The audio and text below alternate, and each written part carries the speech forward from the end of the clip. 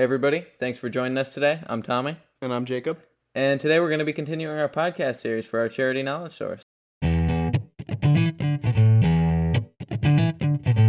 Knowledge Source helps collect money and books for those in need. We try to spread educational opportunities as best we can. This episode will be the fourth in our podcast series entitled Forgotten History, where we explore topics in history that are both interesting and under-discussed. This episode is going to be centered around the lesser-known expedition of Matthew Perry to the isolated island of Japan. Since the dawn of their nation, the Japanese have had the desire to be their own isolated country. The Tokugawa shogunate, which had isolated this fast-developing country of hardworking people for over 2 centuries, was in dire need of natural resources. Despite this lack of resources and strict closure to trade, Japan had developed its population and economy rather quickly and efficiently. They immediately became known as an effective and persistent force of industry. However, they knew that this system, which lacked a continuous source of resources, was unsustainable if they were to become a genuine world superpower. Interesting fact, when Japan used to close off its shores, the only part that dealt with foreigners was Dejima in Nagasaki.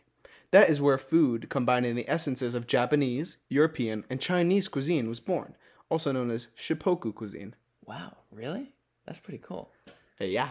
So, an American Commodore by the name of Matthew Perry was sent by the 13th President Millard Fillmore as he noticed this lack of natural resources and he sprung into action.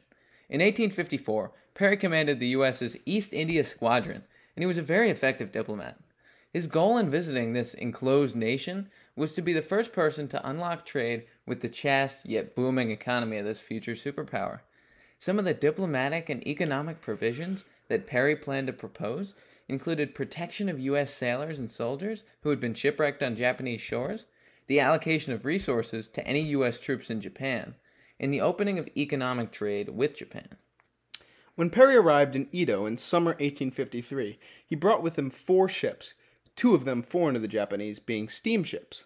At this point, he got turned away by the Japanese. He soon returned in early 1854, however, and brought with him a 1/3 of the entire American naval fleet, 8 ships, all steam in total. Wow. This intimidation factor convinced the Japanese that you can't beat these superpowers. You have to join them. They realized that they must open their military up to foreign industry, technology, and open their trade relations with many foreign superpowers. And in March 1854, Perry signed the Treaty of Kanagawa, which ensured the provisions that Perry desired upon his first arrival. So, what's this agreement mean for the future of the U.S. and East Asia? That's something a lot of people might be asking right now. Well, it marked the beginning of an incredible transformation of Japan into what can be considered a world superpower. Their economy expanded more than anyone ever thought possible with such a lack of natural resources, and Japan's and the United States' ensuing trade with China established their stance as a powerful nation on the world stage. The United States economy took a great hit at this time due to the Civil War, but this trade agreement was not in vain. Without it, the massive surge in the U.S.'s economy to one of the greatest ever known may never have occurred if it were not for Perry's expedition with the hopes of opening trade with the sleeping giant that was the Empire of Japan. But when hearing about this, one's got to beg the question, what might the world have been like if this had never happened? Well, over even the last century, so much has happened as a result of this deal and the ensuing trade between nations. Japan may never have had the status or the desire to attempt an invasion of the U.S. during World War II. China might still be a heavily agrarian nation with a fraction of the economic prowess it holds today. Many divisions of land, like regions of Manchuria, the Philippines, and many, many others, might have gone to different nations and really changed the makeup of the geographic world as we know today. That's absolutely true. We can see on its face that this opening of trade had extreme economic impacts all over the world. And the first thing we want to consider that stemmed from this opening of trade was Japan's newfound place in the world. Oh yeah, absolutely. So when you look at it today, the 3 top economies in the world could pretty much be traced back to this sole expedition, considering that the U.S. is number 1, China is number 2, and Japan is number 3.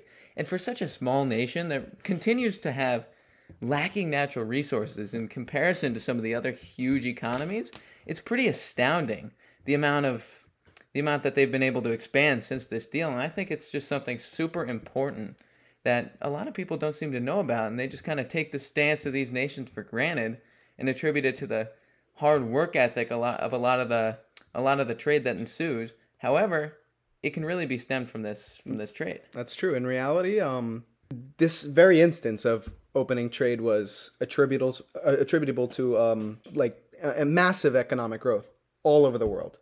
And another thing that Japan's incredible market economy can be attributable to is the fact that it is based off of the USA's free market economy. We can also assume that American interaction with this Far Eastern country may have kickstarted their economy, especially the war afterwards, which kickstarted the impressive Chinese economy. Oh yeah, for sure.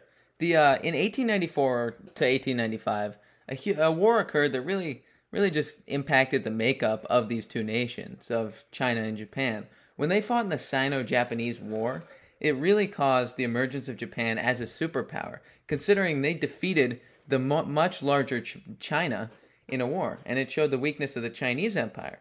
But this ended up benefiting both nations because Japan really gained some confidence. They were able to internationalize a lot of their trade and a lot of their capabilities, whereas the Chinese Empire really came and introspected on what was going on with them. They had a lot of turmoil in terms of politics in their nation, but they ended up becoming a very strong economy off of it, regardless of what you might think of their political ideologies and things like that. They have been a huge economy, and a lot of it can be attributed to this expedition and the war thereafter. Perry's expedition was also a major factor in the beginning of the Meiji Restoration. Yeah, so the Meiji Restoration, this was another great example of how the Japanese Empire just expanded based on trade. Before this, the shogunates were they didn't really like foreigners. They thought they were barbaric. They were almost xenophobic. Not almost. But during the Meiji Restoration, they really took the name Meiji actually means enlightened rule. And the Tokugawa shogun is considered the great general because of how much expansion and how much enlightenment in terms of the economy and the people really happened during this era. And another thing that a big factor because of the great economic expansion of Japan was the Soviet invasion of Manchuria. It was a military assault that was from Russia that they assaulted Japan, and it was based on accusations of war crimes, and it resulted in significant losses from the Japanese, and it actually kind of took them down a notch because they were growing so massively that they were almost threatening the other powerful nations. Yeah, I think this kind of gave Japan a wake-up call that they were expanding, and they were a very, very strong nation, but they at this point they really realized what their strength was in their free market economy and the trade that they could do, and where their weaknesses lied, which was still this lack of natural resources. They're never going to really have that, considering the land that they live on. It's not particularly fertile. There's not a lot of mining capabilities. But because of the Perry expedition, they really figured out what their strengths were in terms of their economy, their ability to trade, and their real ability to connect the nation, especially considering their geographic location.